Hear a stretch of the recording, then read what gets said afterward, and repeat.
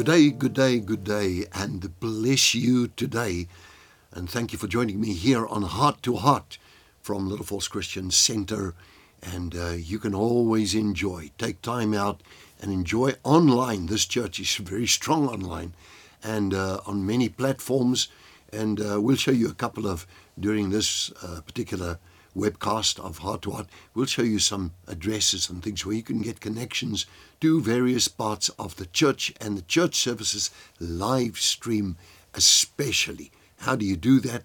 And just check on your screen. Well, we spoke about Abraham and we spoke about faith, and really I am moving towards this whole thing of faith, prayer and intercession right now.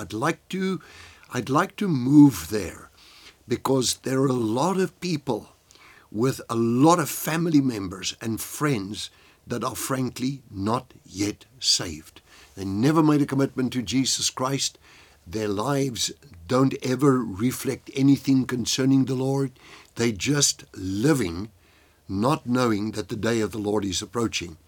And for me, after in fact, I've been a Christian my lifespan. From young age, at 16, I was already teaching in a Sunday school. And so I've known these things for a long time. But there comes a point in life where you have to consciously, willfully, and definitively make a proper commitment to God. And as the book of Hebrews chapter number 6 tells you there, gives you a sequence, and I just go to one or two of those. It goes through the sequence of repentance of dead works. In other words, repentance of a sinful life that you've had before and things you've done wrong, to change your mind concerning that. And then, of course, of faith towards God. And then there is the doctrine of baptisms. It says the doctrine of baptisms, and then a resurrection from the dead, and then follows eternal judgment. But those first three that I focus on is repentance and faith towards God, doctrine of baptism. These things, those baptisms, everything inclusive, is what we've got to get in place in our lives. A lot of people just don't have it in place. And I mentioned to you that a long time I've served the Lord, but these last 40 plus years, I have been researching this Bible from every perspective. And after years of intensely studying the Word of God, with Greek, with Hebrew, with all the commentaries, over and over reading the Bible, I've come to the conclusion that we've only just begun. I tell you what, you can never go wrong by reading this book called the Bible. Never go wrong. Read it. I was talking about a couple of people the other day, before I move on with this, what we're talking about. I say to them, I just happen to see here, if I take, let's say, for example, offhand, I take Romans 6 here. I've got Romans 6, and I got Romans 8. So I don't know if it'll show if I turn it upside down like that. You see the colors on this paper.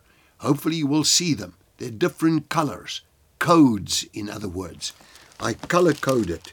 And there again, just go one page further. I color code these pages. And if I go back to where we're reading today, I color code them. What do I mean? I take themes of the Bible.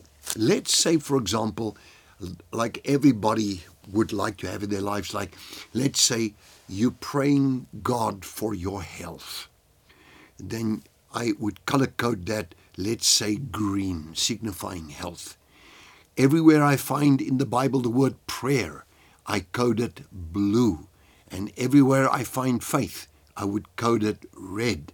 And so I've got all these different colors, and by just checking on the colors, I immediately go to the right verses. Okay, so what we're going to do is we're going to go on from here in the next session, and you'll see what I mean. May God bless you, and may God help you also to do the same. Get a fresh Bible for the new year, and then begin from the beginning and decide what your codes are, and you read from there. It'll help you so very much and inspire you. Well, God bless you for today on Heart to Heart. Maybe that could help you and guide you. Tomorrow, I'm right back with you.